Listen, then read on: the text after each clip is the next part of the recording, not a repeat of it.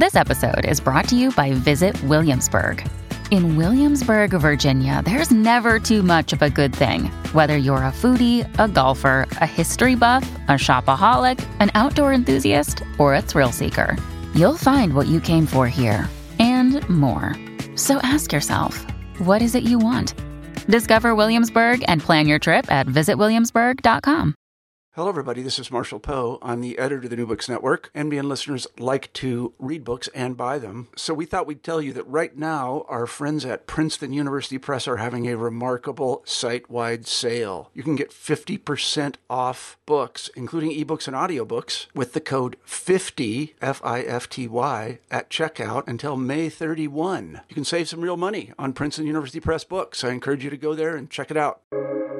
Welcome to the New Books Network.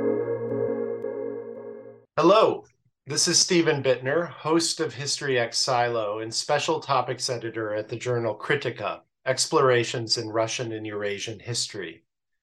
The editors at Kritika have created History X Silo so historians have a place to discuss their works, share their underlying assumptions, explore similarities and differences, and most important, step outside of their own expertise silos. So much of the work of the professional historian fosters narrow specialization. We become kings and queens of our own historical hills, and not much else. History X Silo seeks to remedy this. If you are interested in the mission of History X Silo, or if you think you have an idea for an X Silo conversation, please do not hesitate to reach out to me. You can find my contact info on the History X Silo page at New Books Network. Today, we have a conversation I've really been looking forward to. I've brought together two historians who've written local histories, perhaps I could even say micro-histories of state-led and intercommunal violence in the context of the Second World War and its aftermath. In German blood, Slavic soil, How Nazi Königsberg Became Soviet Kaliningrad, Nicole Eaton investigates the fate of the capital city of East Prussia in the Second World War and beyond. Noted as a center of the German Enlightenment in the 18th century and for its broad support for the Nazi Party in 1933, Königsberg and the northern Prussian lands that surrounded it were annexed by the Soviet Union in 1945. The story of Königsberg becoming Kaliningrad thus presents in concentrated form the encounter between the 20th century's two most infamous, bloody, and radically transformative regimes, Nazism and Stalinism. Eaton's narrative describes the revenge brutality, looting, pillaging, and rape that surrounded the fall of Königsberg to Soviet forces in the spring of 1945. But Eaton also constructs a sophisticated comparative picture of two regimes, one Nazi, one Stalinist, that were in tacit dialogue with each other. Each claimed to be protecting European civilization from the other. Each emphasized overcoming historical backwardness. Each, and here I'm quoting Eaton, were revolutionary responses to the tensions of the age of the masses. And in Stalinist Kaliningrad, ideas of universal human malleability and emancipation, which had been core to the Bolshevik revolutionary project, lost traction to a more insidious notion that fascism was a specifically German taint, for which there was no cure. Eaton's book is comparative history at its very best. Max Bergholz's Violence as a Generative Force, Identity, Nationalism, and Memory in a Balkan Community focuses on atrocities committed in and around the village of Kulen Vakuf in Bosnia-Herzegovina in 1941. In Kulen Vakuf, insurgents who were not the products of communist organization took up arms against Ustasha and troops from the independent state of Croatia. In the ensuing violence, more than 2,000 people, including women and children, lost their lives. Bergholz's principal and highly revisionist finding is that ethnic rivalry and nationalism were not the causes of intercommunal violence in 1941, but its result.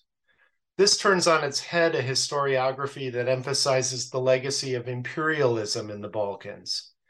Burgolz argues instead that ethnic identities in Kulan Vakuf crystallized rather late in the game. They were a product of the immediacy and proximity of violence. Moreover, the more violence there was, the deeper the ethnic divisions became. Burgolz's Violence as a Generative Force resembles in many respects Jan Gross's reconstruction of the Holocaust in the Polish village of Jedwabne. Turning their gaze on the micro, both Burgolz and Gross have upset long-standing understandings of violence surrounding the Second World War. So I'll now formally introduce our historians. Nicole Eaton is Associate Professor of History at Boston College. Her work on German Königsberg and Soviet Kaliningrad has been supported by the Kennan Institute of Advanced Russian Studies, the United States Holocaust Memorial Museum, and the German Academic Exchange Service. Max Burgolz is Associate Professor of History at Concordia University in Montreal. His book, Violence as a Generative Force, has won numerous book awards, including the 2017 Herbert Baxter Adams Prize from the American Historical Association. Burgolz is presently at work on a micro-comparative study of 4 neighboring regions in the Balkans, asking why 2 of these regions witnessed atrocities in the Second World War and 2 did not. So Max and Nicole, I'm really looking forward to this conversation, and I'll turn the microphone over to Max. Thanks very much for that introduction, and thanks for the opportunity to have read this book, this what I think is really a groundbreaking, phenomenally researched and beautifully written book, Nicole's book, and to have the opportunity to discuss with her the relationships and interconnections and differences between our works. I really appreciate this forum, and it very much it's exciting to me because I work in a field. One of my fields is Balkan studies, where silos are made with thick walls and are run, shall we say, high to the sky. So we are very much in our own world in many ways. For good and bad reasons, and so I really appreciate this new forum. I want to jump right in and just talk about one of the scenes, or I should say 2 of the scenes in Nicole's book that I found to be most striking. I would say first just on a human level, later on a more intellectual level. And I think that speaks to the force and the evocative nature of the writing of this book, that it grabs readers first. It grabbed me, at least in many parts of this book, first, in my chest, in my breathing, and then later on in my thoughts. And so the part I want to talk about concerns a scene just as the Nazi occupation and regime in Königsberg is crumbling and coming to an end, and the decision is made to exterminate the remaining Jewish population. And so all of these people are herded down to the sea, to the cold water, and are made, in a sense, to walk out into the waves and kill themselves and drowned. If they didn't walk, they were going to be shot. And so the way in which Nicole narrates this scene and tells this story required me to put the book down at one point and simply just walk around my apartment and take in the enormity of what was happening. And of course, the first reaction is to just see the perpetrators as the most inhuman of humans, and to feel immense empathy for the victims. Not long after, there's another scene in the book, or a series of scenes, and this includes the arrival of the Soviet army and the acts by Soviet soldiers committing sexual violence against local inhabitants perceived as Germans, young girls, elderly women of all ages. And I had the exact same feeling of the difficulty of taking in the story told, the immense suffering, anger at the perpetrators, sympathy for the victims. And then I began to think about the challenges of telling these kinds of histories of violence, in which the story includes horrendous manifestations of violence, unspeakable atrocities, and yet the categories of victims and perpetrators oscillate from one side to the other, sometimes forcing us to consider the group that we feel empathy for later on as being perpetrators and vice versa. And I think this is one of the great challenges in telling any history of violence. And I wanted to offer my congratulations to Nicole for telling this story without really, I wasn't able to discern, in a sense, which side she's on. And I think that's one of the great, in a sense, great successes of any history of violence. What's here, the history is allowed to speak, and the analysis is there without necessarily getting a sense of which side is good or bad, which I think is one of the great minefields that we all face, those of us who research and write these kinds of histories. And I'm curious to ask, what kind of challenges emerged as you researched and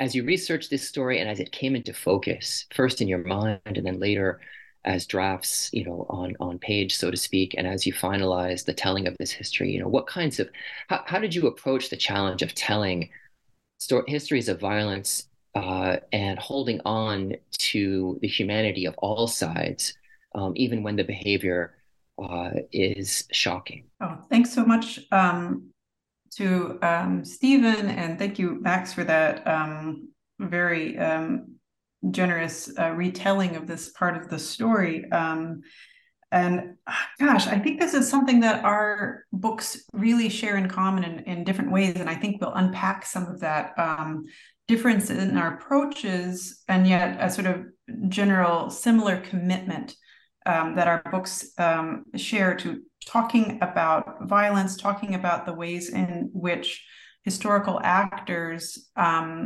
were shaped by the memory of violence, shaped by the experience of violence, and how those experiences and memories then led them to act in particular ways in particular contexts. And one of the real benefits of our two local histories, and sometimes micro histories, is to show the multiplicity of factors that could shape human actions.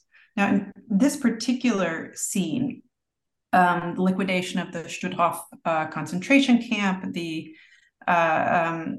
Jewish and other inmates of the camp were sent to Königsberg at first to build fortifications, and then, as Max described, as the city's siege was coming to an end, were marched out forcefully by SS troops and various Volkssturm members and young boys from the Hitler Youth who were forced to participate to the Baltic Sea, to the Palmnican coast, where the mostly women were drowned, and there were only a few survivors. I was really inspired to tell this story because it was a response to the historiography that existed. And this is something also that my work shares with Max, is that there are, in these cases of extreme violence and extreme victimhood against civilians in particular, there are stories that emerge.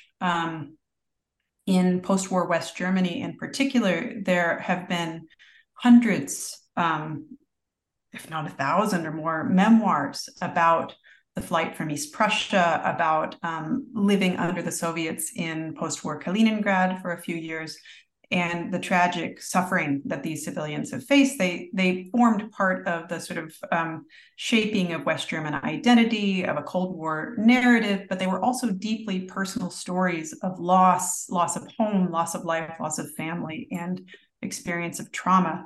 On the Soviet side, there are likewise stories of loss of life, loss of home.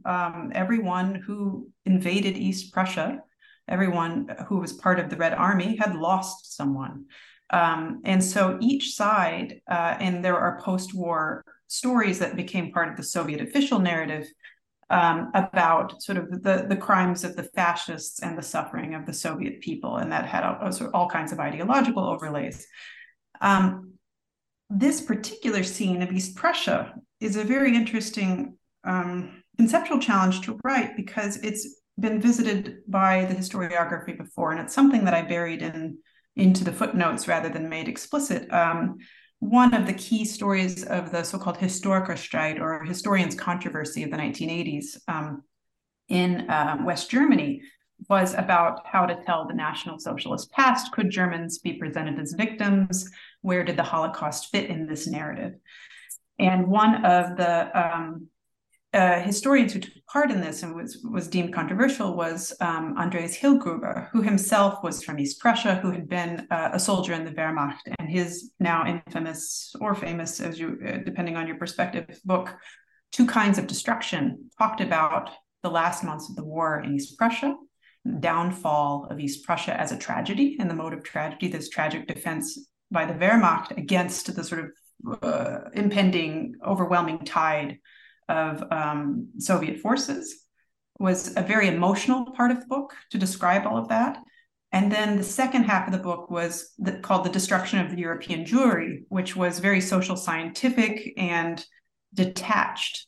And so this highly emotional story of German victimhood and unemotional story of Jewish suffering became very controversial. That's now decades old, that story, but I thought about, in telling this story, was revisiting the experiences of Hillgruber himself and of the place he wrote about when talking about this. And so throughout the book, and not just in this scene, not just in this sort of the Palmniken massacre, I was very invested in thinking about the humanity of all sides when they committed violence and how they understood it and explained it. When they experienced violence, when they understood themselves to be victims, and the terms for that understanding. And I was really struck reading Max's book, how that similar orientation was really present and has to be present in a community like the Balkans, when there are many, in surprisingly similar ways, many sort of silo, if we're going to use the term of the day, silo histories that are highly selective ethnic stories, of a story of and so in Kulin Vakuf, stories of Muslims suffering at the hands of Orthodox Serbs, whom they deemed to be Chetniks, stories of Orthodox Serbs suffering at the hands of Ustasha, who they deemed to be Croat Muslim, etc. And that in that case, in the case of Max's book, we see really just over and over the ways in which the categories that later became solidified in telling the story were not necessarily the categories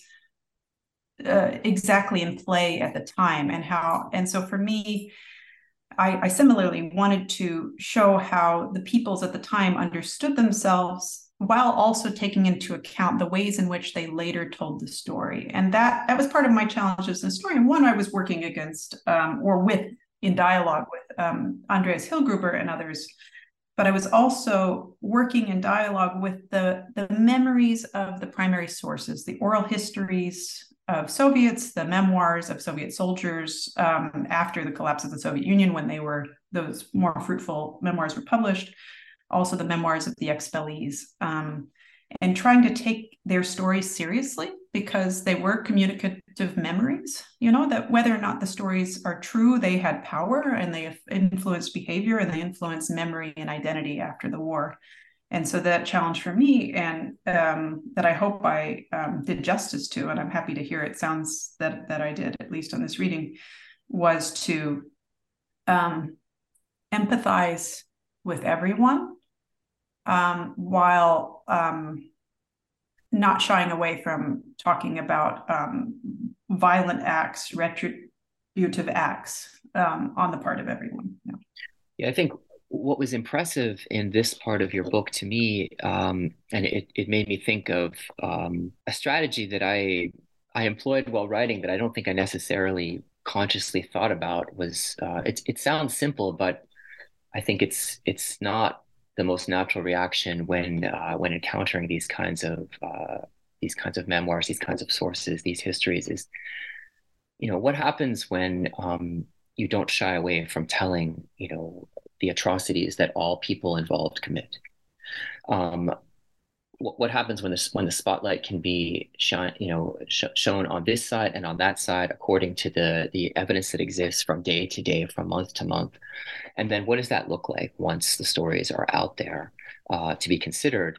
Um, when I was a doctoral student, I think I struggled with this. I without necessarily choosing to, my field work led me to the town that became the center of my book, and I became friends with people there, and you know, somewhat partisan to the stories they told me, and saw the struggles they had gone through in the most recent war in the 1990s, and I was very much was and still am aware of the difficulties people there face, and that affected the way I wrote my doctoral dissertation. And I remember a committee member saying to me, suffering doesn't necessarily make people, righteous or into martyrs. And these were kind of that was a moment where I think I began to step in the direction of expanding my, kind of my sense of who counts as human. And I think the challenge from that point forward, more unconsciously rather than consciously, was that, well, who counts? Well, everyone. And that sounds, like a good thing to say, but it's not at all straightforward when you start encountering the kinds of atrocities like what you're recounting in your book. It becomes an enormous challenge, and for me, I think I honestly I'm not sure how well I've met that challenge.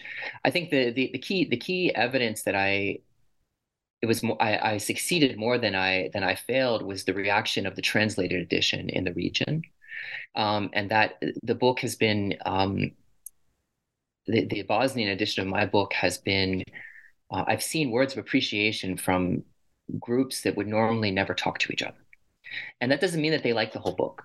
Or that they've even read the whole book, but that there's parts of the book that somehow sound true and evocative and real to them. And I think for those who are willing to engage from page one to the end, just like those who would be willing to engage with the stories from your book that I narrated a little bit earlier, that's like a huge step forward. And I think, this brings us, maybe to another point of commonality, a very important point actually, which is, our decision, yours more of a larger urban center, mine much more of a smaller rural. One could argue Kulanvakov is more of a village than it is a town, but in that part of Bosnia, it's certainly a town. It's very small. But to adopt the local perspective. And I think in parts, it was always an interest of mine. I always found that the information and the records and the archival documents that I discovered from local places, that's when I would be in the archive, that's what would make my heart rate increase. That's what would make me stand up in the archive and walk around and feel like, wow, there's a story to be told here. I never had the same reaction to the speeches of big, important political elites or stories at the national level. That was my personal interest, and every historian has their own thing that gets their blood pumping. So, I mean, we share a commonality there, but I also think later on, that interest fused with my discomfort with some of the trends and the bigger works of history coming out about Eastern Europe and the Second World War. For example, Timothy Snyder, Bloodlands, Europe between Hitler and Stalin, rightly called a monumental work of history for many reasons. The most basic would be simply the reach of the book across the globe at this point, and shining light and calling attention to violence, in particular the part of Europe that you study, but one could also argue, to the time period and Europe more generally. So also in what I've worked on. But I personally, while I respect the work of history on one hand, I personally did not find the approach and the explanations and the engagement with violence to be something that inspired me in terms of creating my history and writing it more as something I wanted to, in a sense, write against. And I can say a few more words about that, but I'm curious if that's a book that you were talking to in yours in some, I suppose, more implicit way, and if there's other literature that you felt like you really were writing against, because it certainly is an agenda-setting book in certain ways for the temporal, geographical, and thematic focus of your work. Yeah, that is so interesting to think about our books as very local, place-oriented studies of violence in something we call Eastern Europe writ large, which has all different kinds of names and euphemisms and shifting terminologies. But if we adopt Tim Snyder's very evocative and perhaps even generative term, if we wanted to, of bloodlands, where we're working on different ends of the Baltic and Balkan ends of the bloodlands in our works. I found that so striking. I'm glad you brought this up. I found it so striking reading your book, because you take it head on in the intro, throughout the book, and in the epilogue to think or in the last chapters to think about what kind of work Bloodlands is, because it is so formative and shaping the public consciousness and our field.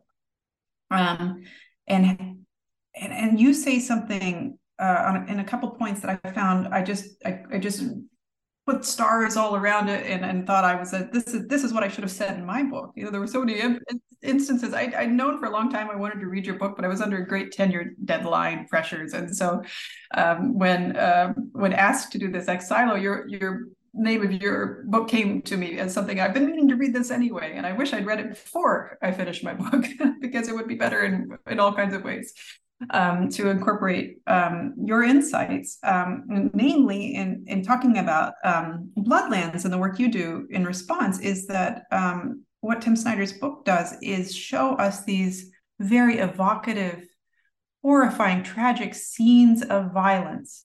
And as you point out, it's Europe between Hitler and Stalin. And so this is something I always found in Bloodlands that I think also prompted your response, which was that we get this very high level macro machinations of leaders, Hitler in Berlin, Stalin in Moscow, or wherever he happens to be at the time.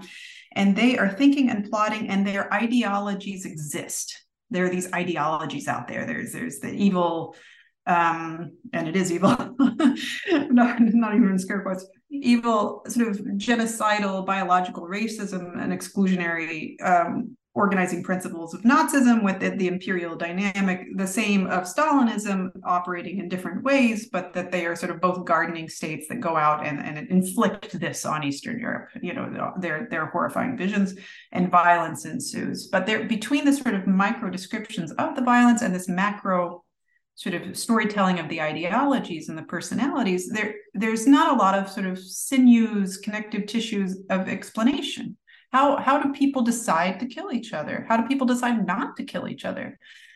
When and where do these ideologies become actionable or salient? When do they not take hold? How do they actually interact with the community, especially these very multi-ethnic communities where so much of the violence is horizontal, is intra and intercommunal, and not just Nazis and their victims and Stalinist communists and their victims. And your book does that very explicitly, says, and what I find so impressive, and it's now going to be incorporated into all of my undergraduate and graduate syllabi, is going to be your book helping us explain how violence happens. And then what I found so striking is how violence sometimes doesn't happen. The operational word in your book is restraint. What are the forces of restraint? When does restraint come in and shape the action of local participants and groups? And you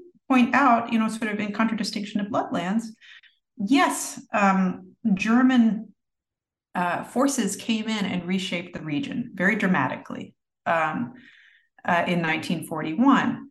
But the Germans aren't part of your story. There's the independent state of Croatia, acronym NDH that you use, and that it is established, and it gives ethnicity this new saliency. Ethnicity is a category with Croats, whatever Croats may be, on top. And it turns out that Catholics and Muslims can both be called Croats, so that if you lump those two categories together, they make a majority over people who are called Serbs, who tend to be Orthodox. But that, as you point out, that it is not Hitler and Stalin doing any of this, or even the Nazis, but that local dynamics now with this newly empowered, it existed already, the category of ethnicity, but now it's empowered.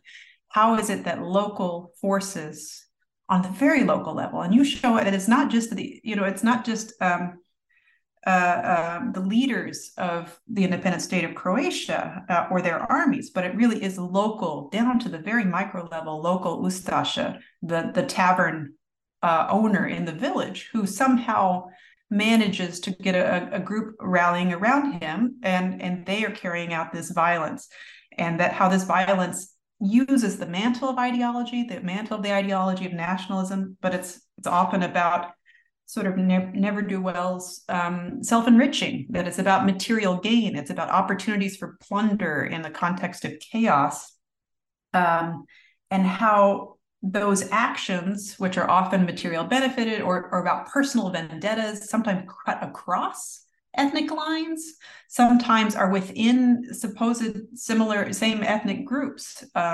which you just demonstrate so brilliantly, that they create these categories. And so I found that was such a refreshing counterpoint to the world that Bloodlands depicts, which is to really show us on the ground how violence and ideology interact, which is not at all straightforward, which is not at all unidirectional, and is so much more complex. But if we really want to understand human beings in groups, and why human beings kill each other, and how they understand themselves before, during, and after, then I think we need to read your book for that.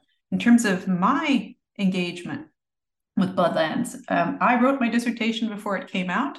It came out, and then as it became a book, I was increasingly in dialogue with Bloodlands in my head.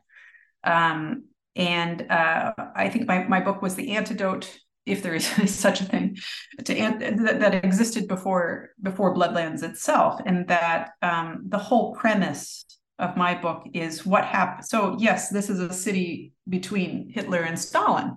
The easternmost city in Hitler's Third Reich before the war becomes the westernmost in the Soviet Union after the war. And so it is this sort of literal, metaphorical bloodland. I put blood in the title of the book.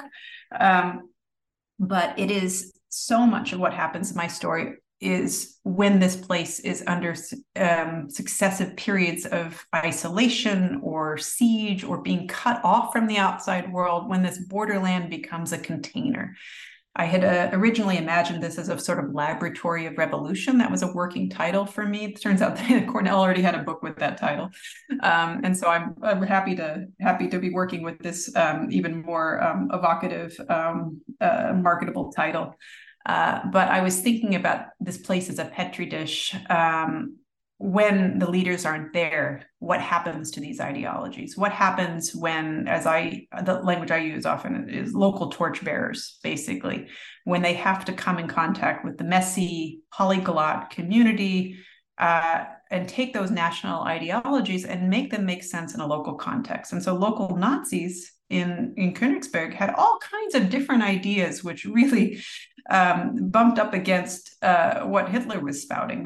A lot of the Nazis in Königsberg were devout socialists, were so-called Prussian socialists. They were anti-Semites. They were conservative in all kinds of ways, but they had very similar ideas about collectivizing agriculture, about sort of uplifting the poor peasants. They thought in terms of class as a problem, and they were trying to use nation to overcome class, but they recognized that class was a real issue in East Prussia with poor farmers and rich farmers and the rest. But the same with the Soviet case after the war is that it really, something our books show in common is that these ideologies are at once very powerful and at once really malleable, really flexible and plastic, and material conditions events on the grounds, as you show in your book, individual personalities, something, and then what you call within war endogenous factors. So what happens just in the context of an event unfolding? A commander dies.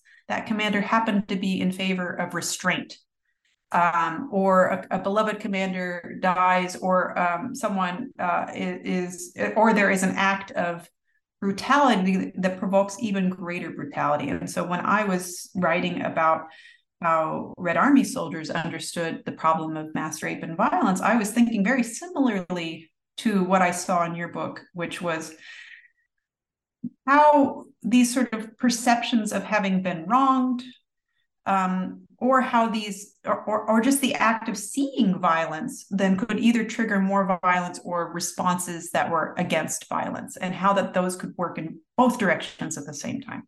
Anyway, and I think that's those kinds of on the ground dynamics and very local and micro histories that we employ in our different ways. I think both they don't entirely contradict the world of Tim Snyder, but they perhaps, I'd like to think, help us understand the ways people experienced and carried out actions, violent and otherwise, during the war. Yeah, thanks for everything you just said. I was thinking, was listening to you and thinking about a number of different themes. I just remember finally reading when I finished his book and feeling like, what do I learn here that could help me write a history of the region that is my central focus, and actually offer something to people living there that would help them understand, since my job as a historian is to, among other things, help the people who either have lived through events or who are descendants of those understand, what has shaped their world. And I felt like if I applied what I see as the main findings, the notion that, key leaders and exclusionary, violent ideologies, led pre-existing groups into massive projects of violence, I almost feel like I would simply just be reinforcing what everyone already thinks, and with all of the problematic assumptions and implications of those assumptions that exist already. That was deeply troubling to me. That the application, at least my understanding of how that book could be applied to my area, would almost make problems worse rather than shed light on complex, hard to answer questions. As I was listening to you talk, I was thinking about, because you mentioned this at the beginning of your comments and also throughout, like the ways in which fields, Russian history, Soviet history, German history, and disciplinary boundaries, here I'm thinking social science versus history, affect our ability and shape the kinds of choices we make as historians when writing and telling histories of violence. And you mentioned in the early part of your comment that one of the things you found interesting, it almost sounded like refreshing, and kind of something that wouldn't have necessarily occurred to you, is this idea of restraint of violence. In other words, looking at like why violence doesn't happen as a central subject. And that angle of my book, again, it goes back to my graduate student days, but was not triggered by a historian. It was triggered by the political scientist on my dissertation committee, who simply asked me, if I can remember the question precisely, something like, "Okay, so you've shown very clearly why these killings in Kulanbakov took place. You've offered an explanation why. Did these killings happen in every village in this region?" And my answer was no. And he said, "Well, then how can you be sure your explanation actually is robust?" Which is another social science word I like, robust.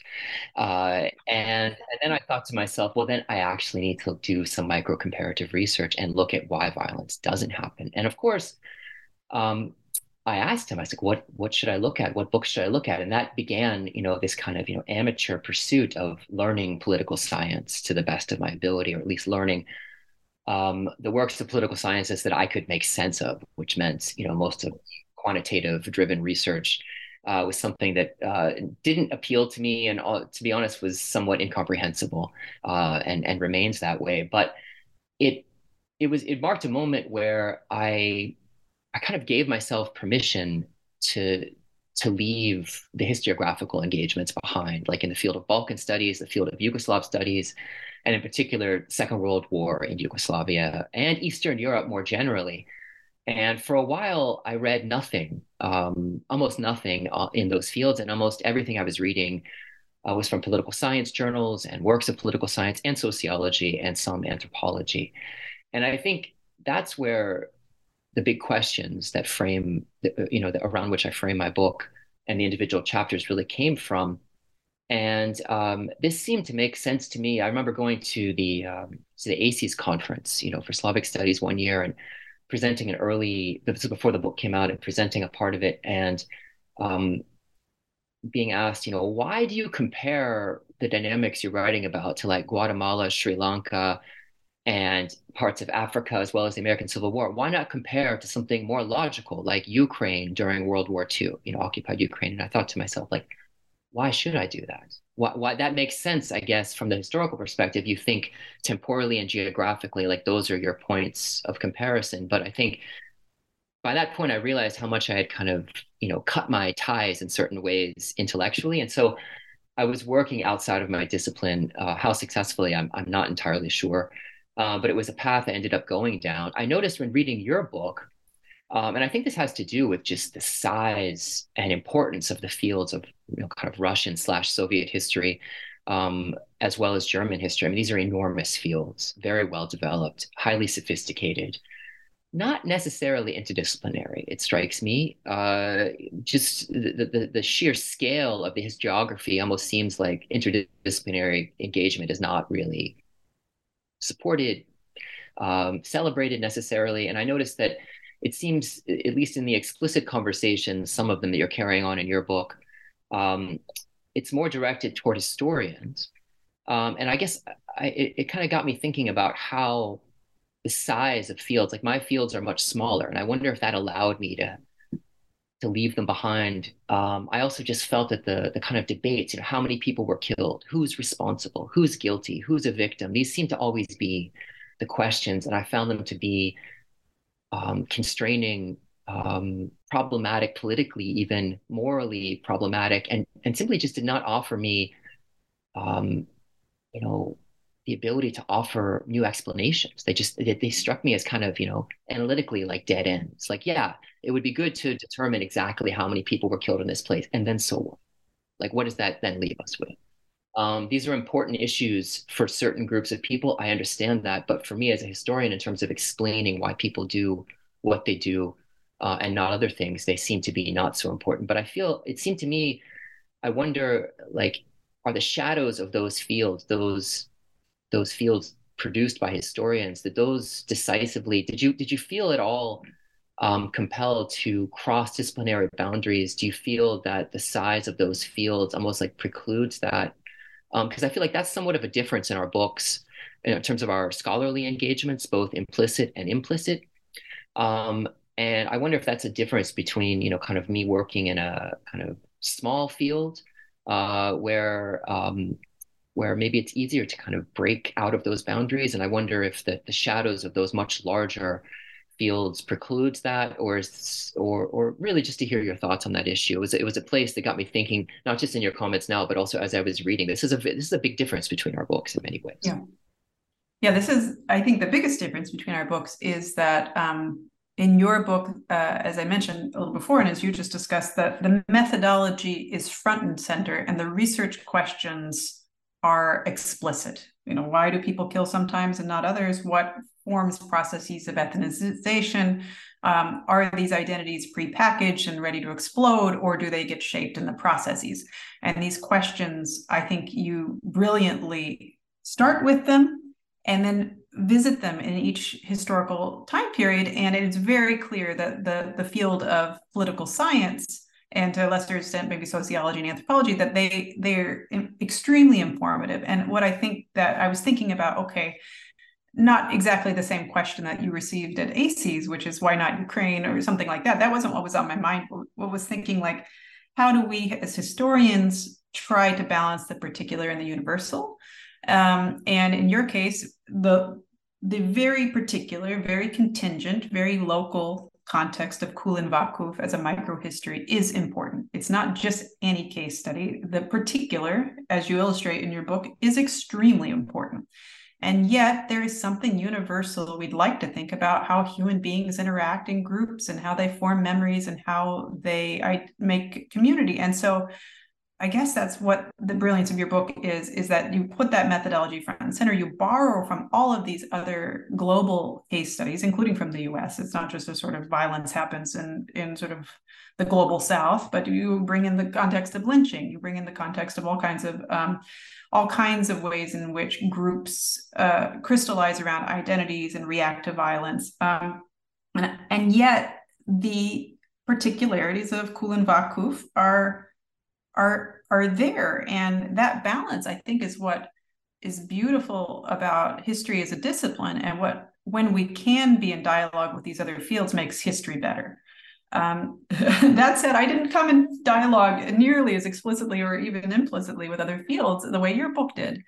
And I think there are a few reasons for that. So my book, compared to yours, is much more narrative driven, and I like to think is sort of geared toward a crossover trade audience. And increasingly, I went from writing a dissertation for my committee to writing a book that I imagined to be for a sophisticated undergrad population. Or I'm fortunate, there is just an active readership of people who want to read about the Second World War, particularly when it involves Germany and the Soviet Union.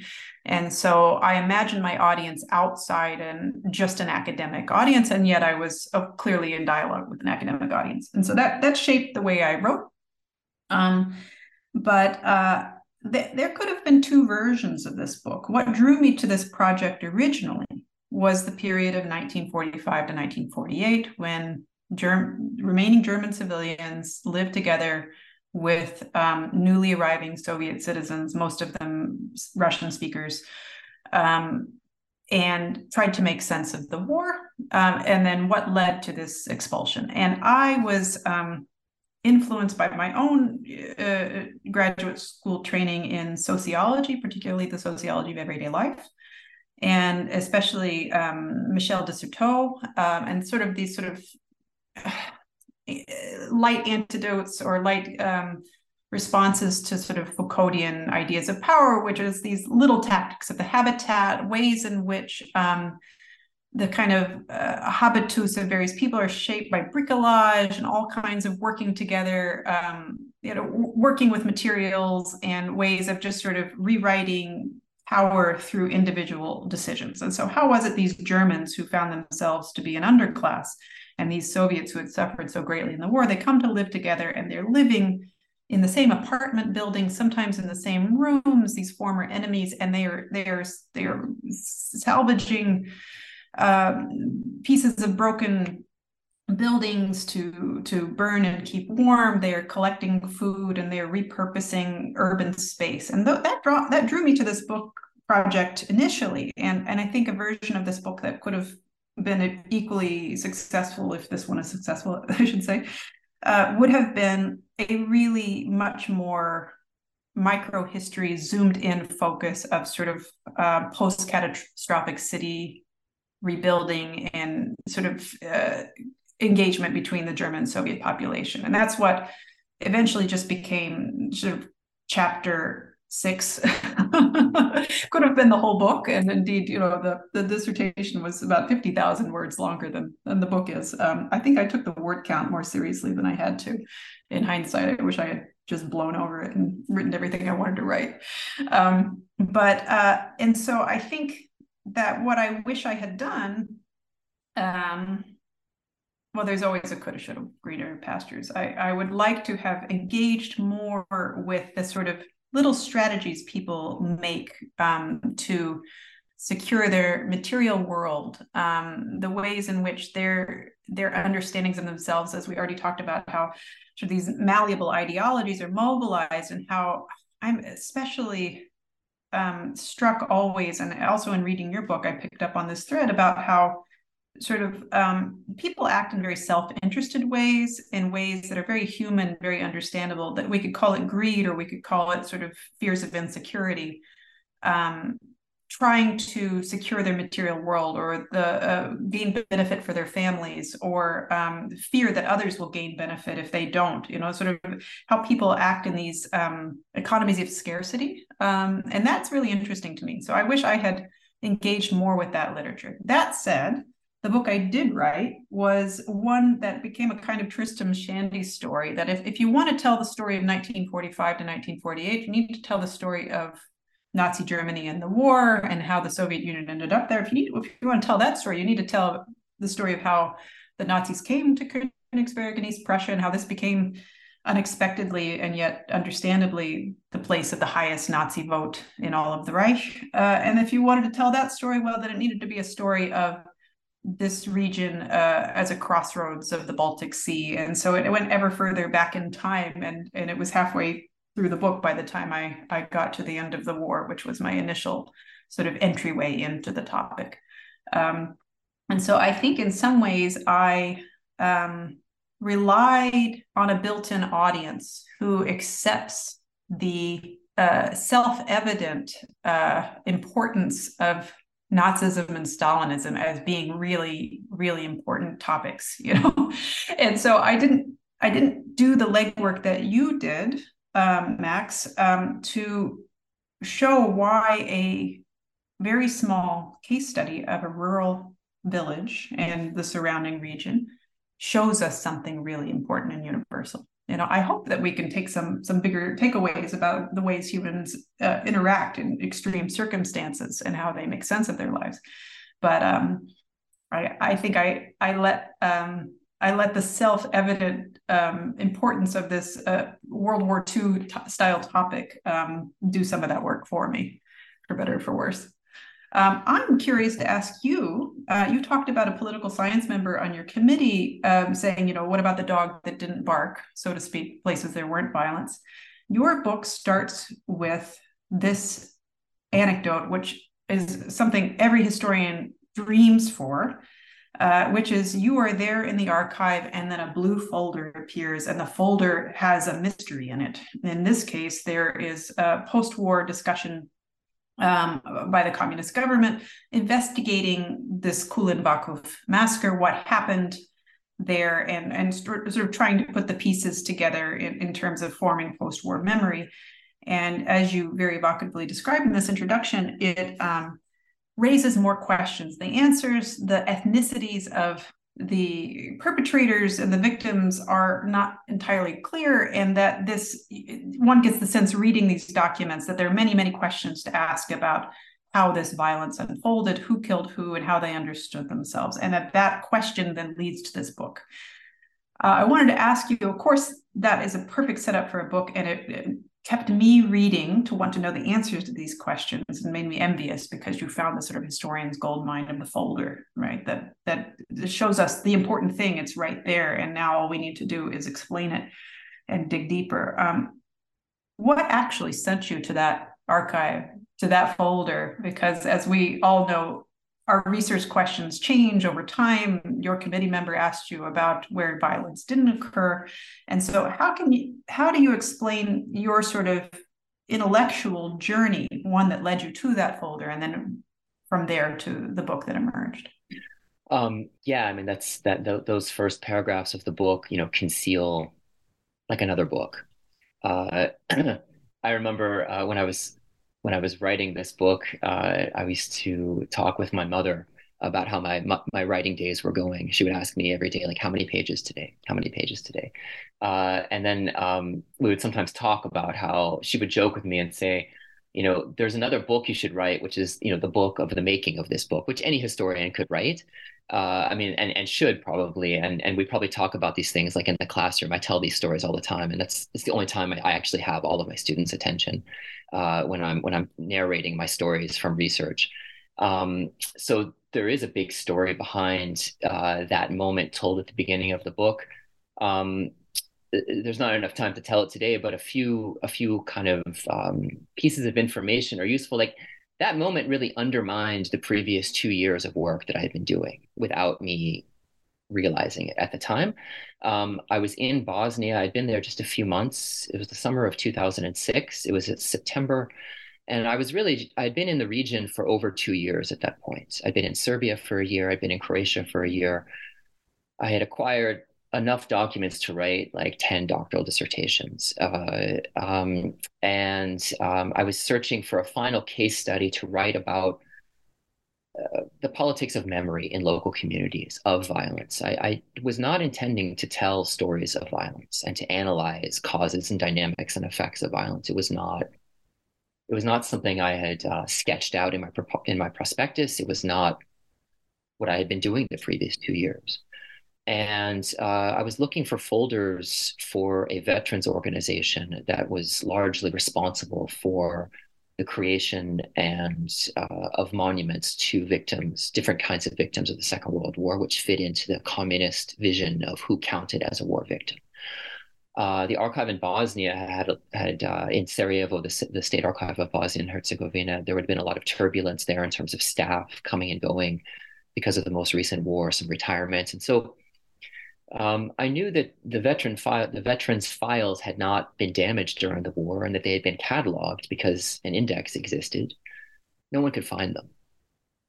And day after day, I would drop by the archive and ask if they had found them. They kept saying no and kept getting more irritated every time I would ask. And finally, one of the people in the reading room, while the door was closed, I heard them say, let the guy down in the basement because I'm tired of him coming here every day. Just send him down there. Like I'm sick of looking at his face, like this Burkholz guy. Like enough of him. And so it was one of these opportunities that I had never had in my previous 2.5 years because there's regulations that essentially forbid researchers from coming into these storage facilities and touching the documents in these ways. But then there I was. We went down to the basements, a door opened up, the lights flicked, most of them didn't work, and the archivist gave me a flashlight and said, I think, what you're looking for is down that stack of materials. And most of them were not cataloged, they were just bound in string, right? And it was really there that I saw kind of just in passing, written on the side of one of these folders, like I write about in the book, sites of mass killings in Bosnia and Herzegovina. But the date was from the 1980s. In other words, it was a set of documents produced much later and during a time in the 1980s. In 2006, researchers weren't supposed to be able to see or touch documents from that period. So I'd never heard of Kulen Vakuf before.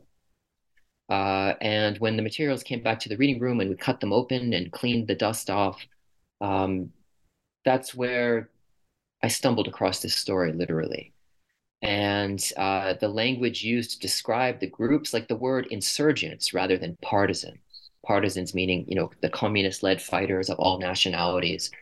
The word insurgents was used. And I'd never seen that word used in a document, this type of document before, to describe a group of perpetrators. And that was like an initial moment where I thought to myself, this is something different. And it sounded like an enormous act of violence. And it was stated very clearly in the documents that this is a political problem. We still don't have the bravery to tell this story. That was literally, I'm paraphrasing, but that's literally what was said in the documents. And like I talked about earlier today, that was one of those moments, where my heart started pounding. And I thought to myself, like, I don't know if I can find out more information about this, but like, there's a story here. And it was a few days later, I got on a bus and went out to this region. It was about a 9-hour bus ride to a town called Bihać, which is in northwest Bosnia, and then stayed in a little dingy hotel. And the brother of the receptionist was like a local taxi, kind of amateur taxi driver, drove me down to this town. And I got out and started walking across the bridge over the Una. And there was an old man walking toward me and immediately recognized me as an outsider and asked me why I was there. Like, what are you doing here? And I just mentioned something about 1941, and I heard something terrible had happened here. And do you know anything about this? And he just stared at me for a moment, and said, there's someone who survived I can introduce you to. And that was another one of these moments where I just thought, this story there's a lot more to do here. And I didn't realize I would spend, many more years researching it. And I wasn't sure on that day how much more information I could find. It turned out there was a lot, and it turned out it was very hard to get a lot of it. But it was in that moment of kind of, following intuition. And I imagined, your book suggests that there had to have been a lot of moments like that as well, especially because like these points of commonality between our work, of contingency, fluidity, the focus on the local, the focus on, what we might call, in social science, kind of counterintuitive dynamics. Those are all moments where, your sense of a historian of looking for something that isn't obvious, where you feel there's something important to help explain human behavior, to explain something perplexing. Like what takes over, yes, of course, the training in languages and knowing the historiographies and the literatures and all the things that we formally study, like all of that prepares us for those moments. But it's that moment of where, your intuition takes over, where you're almost guided, like I've said a few times, like by the increase in your heart rate. And I feel like, that's like the quality that capacity is what's necessary to write like a local history.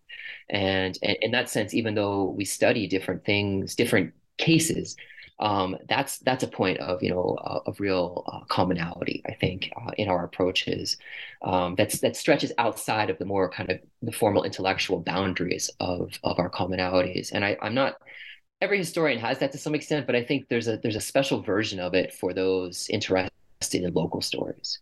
I don't know how that all that sounds to you, but that's a bit more. There's a few more words about that moment that I can.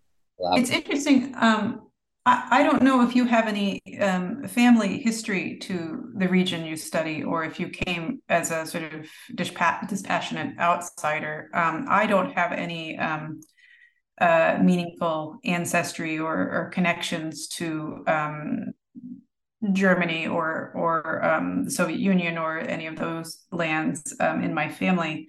And so it was an intellectual journey that led me there, and a love of writing about place, a love of the granular and the particular, to kind of understand human beings, and that's what I think history helps us do, is to sort of have compassion for the ways that people understood themselves in context and acted in historical context, and sort of to identify with the suffering without just sort of succumbing to narratives of victimization without agency.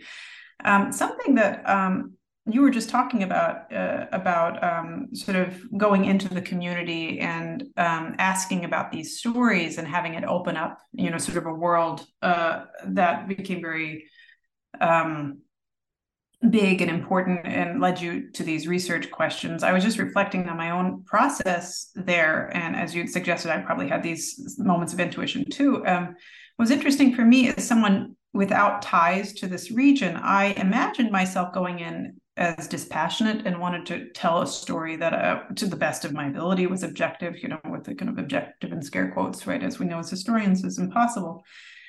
When I was in Kaliningrad, and I found, opposite to what you experienced, I found that when I did interviews with people, their interviews, their oral histories, and they were just informal, they weren't sort of human subjects research, sort of level interviews. Just when I had conversations with people, I was really struck by how the sort of official memories and the sort of communicative and collective memories really shaped the story of what happened. And I, with my language skills, which were not nuanced enough to sort of circumvent, I couldn't get them out of the sort of ruts of their storytelling, and found it frustrating, because later, as I began sort of reworking the dissertation into a book, I accepted those stories wherever they came from, in written form and in the archives, the stories I had received and when talking to people, as all equally important. First, I was frustrated that I couldn't get beyond the stock story, of we came here, we did this, they did that, we suffered in these ways. And so for me, I had to accept those stories as a big part of the way these people understood and had their experience, whether or not I found that those stories matched what I had found in the archives. The other thing I experienced in Kaliningrad was a lot of suspicion, and this was now over a decade ago when I was there. It was all before Crimea, but there were tensions already with NATO, with sort of tit for tat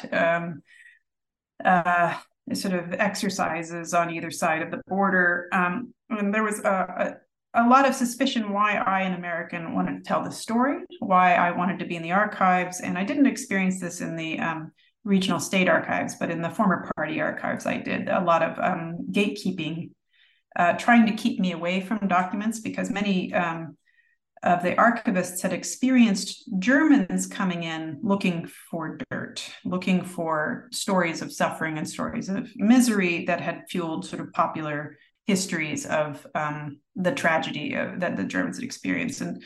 And that was frustrating for me, because I felt that if anything, I was going to tell a story that was going to work against that singular narrative and do what your book very much does, which is take in all of these stories into account and all of these perspectives, and somehow show how between them was life. So today it's a sort of bittersweet to me that this book has come out after this escalation of the Russo-Ukrainian war, because I don't see it being translated into Russian. I can imagine this book will be translated into German, and hopefully we'll find an audience, and a receptive one. But it is strange, that the community a community that might engage with my story probably won't, because it's a very politically fraught process to imagine translating this story into Russian, and because of the highly politicized role of the Second World War and stories and histories of the Second World War in the Russian Federation today. My book, which doesn't glorify or sort of tell a story of the Red Army's participation in the war only through a positive lens, I think puts me sort of at risk of sort of anti-Second World War actions. I didn't take these very seriously because I'm not a Russian citizen, a citizen of the Russian Federation. But I think now, because of the sort of heightened political tensions, I think that the chance, beyond the ethical and the logistical considerations about sort of even going to Russia and doing archival research or having dialogues with scholars in the region, I think that the story now is not going to find an audience. That said, there are historians of the region who are working in Kaliningrad who've done outstanding work and have done really sophisticated work. I think I would love to have been in dialogue with them to think about how their local histories, krayevedenia in Russian, the sort of regional history that is very archivally informed, could be embedded in these larger frameworks that I'm also using. But yeah, in any case, it's fascinating how our different communities, we coming in as outsiders, are invited or not invited to tell the story of what happened, Anyway, I was wondering if you'd had any negative responses, or what pushback maybe you've had to your book from people who have a stake in the story. Yeah, it's a big topic, not just in your region, in my region, but in many ways around the world these days. Who gets to tell whose history, and we come from North American institutions with certain privileges and power to do things that others cannot. And those are all debates that are ongoing now. Also within North America, of course, maybe that's where they're at their hottest in certain ways. There's certainly a kind of a sense in Balkan studies these days, and Yugoslav studies and Bosnian studies, kind of going down the line, that there's a sense of kind of my perception is there's a criticism among certain people that there are those of us that have a kind of a colonial position that we've taken, and there's something inherently and perhaps deeply problematic in that. With that said, and I'm sympathetic and I support that critique. On the other hand, I haven't personally come up against, dismissals of my the translated edition of my book. Strangely enough, I expected it to be, a very fraught experience. Getting a publisher, and then having the book come out in the region. It turned out to be the opposite for the most part, which was surprising to me. I went to Croatia, Bosnia, and Serbia on a book tour that I organized in 2019. So around about May 2019, I did 8 promotions. It's the most important work I feel like I've ever done. Because it was a time where I really felt like I will probably never have a greater sense that the work I do like matters to the world than this experience right now. Doesn't mean that everyone has to like it. Doesn't mean that people need to celebrate me or anything, but that I can see that writing this book, bringing it to people in the region in their language, like matters. It mattered to have certain stories told. It mattered that certain questions were posed. It mattered that some answers were offered. It mattered that I went around the entire region for years and looking in their archives, finding documents that some people had known and that many more that they had never seen before. And that in that sense, it is a contribution. And it felt to me like that's in some ways like the pinnacle of the work that we do.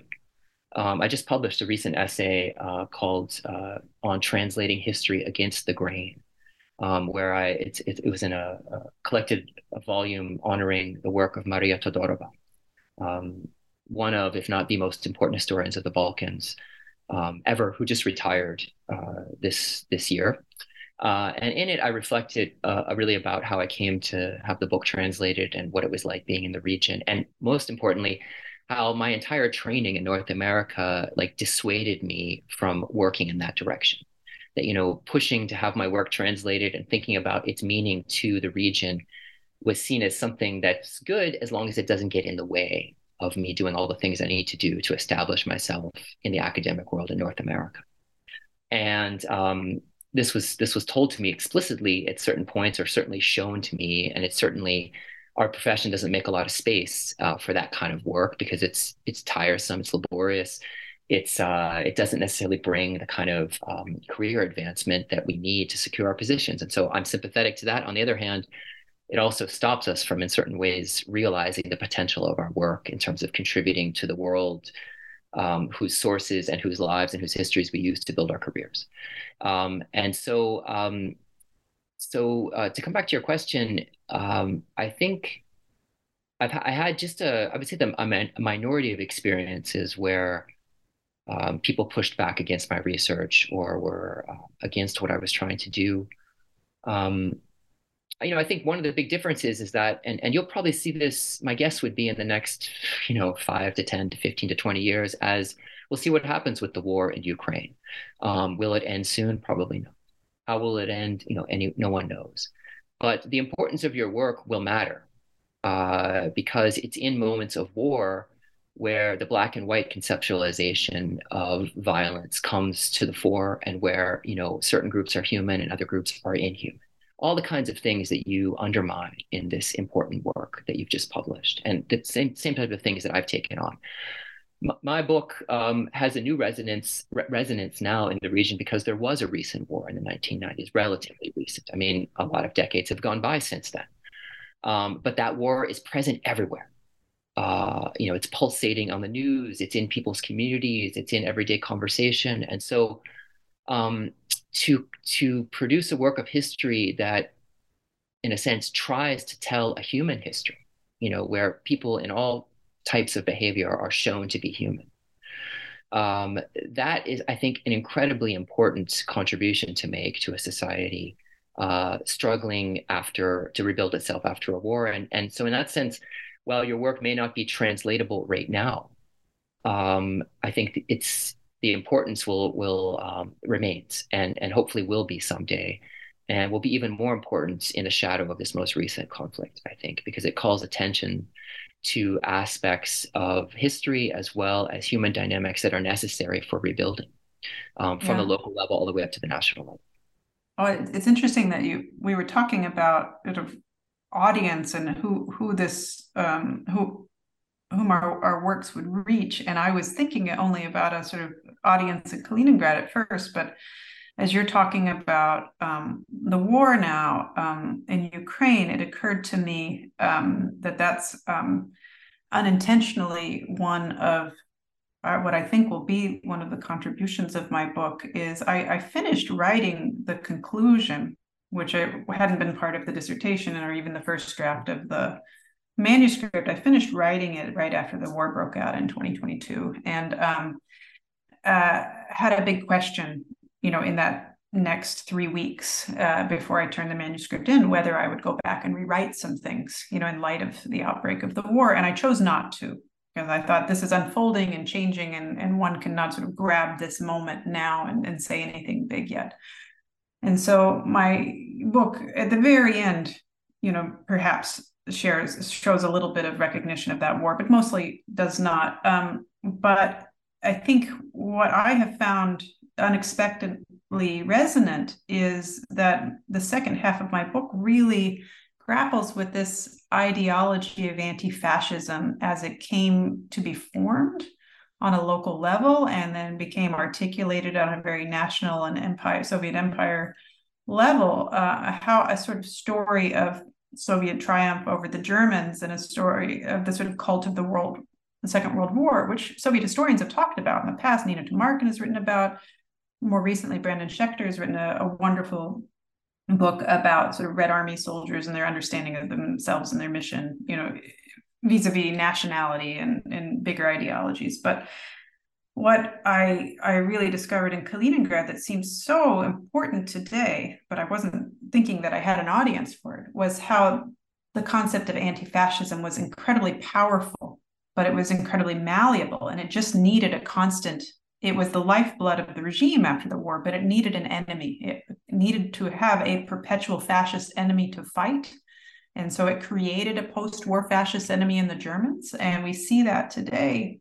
I think there was a lot of shock about why Putin and the Russian leadership and down the ranks, why people in Russia are talking about Nazis in Ukraine, or perhaps overblowing the role of like the Azov regiment and when Zelensky is Jewish, and sort of the conversations I have with people who are not experts in the region say, come on, how they've got a Jewish leader, how can they be Nazi, but to really take seriously the ways in which many people in the former Soviet Union, and that's not just Russia that inherited that legacy, understood the worlds of fascism and anti-fascism as a sort of an us and them, and who we are as anti-fascists and who they are as fascists, and how the actual contents of those categories were incredibly malleable, right? And so I think the same way that we use the term fascism and anti-fascism in a US dialogue today to call the opponents, whoever they are, fascists,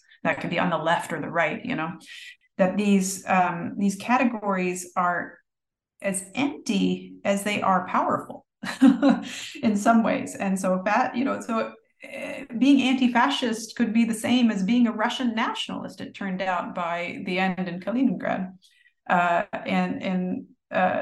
Being fascist became synonymous with being German, and in the same way that being fascist and Ukrainian could become synonymous today, is because these binary principles are very powerful and kind of, to use your term, are generative in some ways, and that they come to describe sort of antagonisms as they are crystallizing on the ground.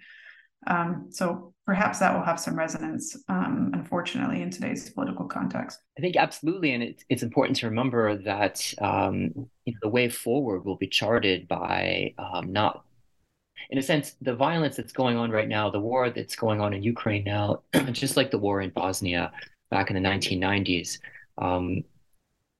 These, in a sense, transform history, and that transformation of history then creates a general sense among people of what's possible and what's not possible in the future. And the modest but nonetheless, I think, critical role of people like us and others and our colleagues in the region is to try to craft stories that present a different sense of possibilities in the future. And that, I think, will be the lasting value of your work. So I do hope the day comes when it can be translated, and to realize its potential. I'm sure it'll realize plenty of its potential, but that will be a critical step because it'll give people a sense of what's possible in the future, and to step out of the shadow of war, which radically transforms their sense of what can be done and what can't be done. Yeah, absolutely. This has been a great conversation, and I really want to just say one last time, I think your book is absolutely wonderful, beautifully written, deeply researched, provocative, important, and speaks to the moment we live in. It wasn't necessarily your plan, but really does have a resonance today in the world we live in. So just a huge congratulations to you for doing this.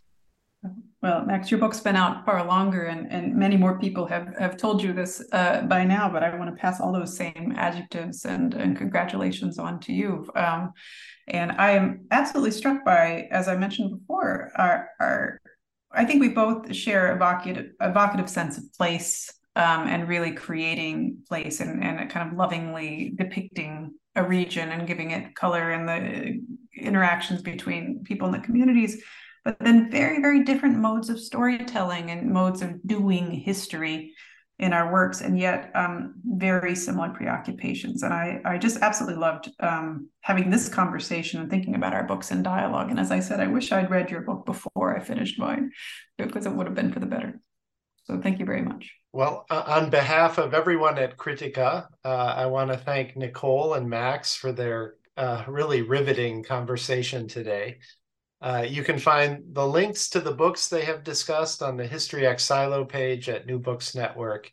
And please keep an eye on the History Ex Silo page for our next History Ex Silo conversation. That's all for today. Thank you for listening.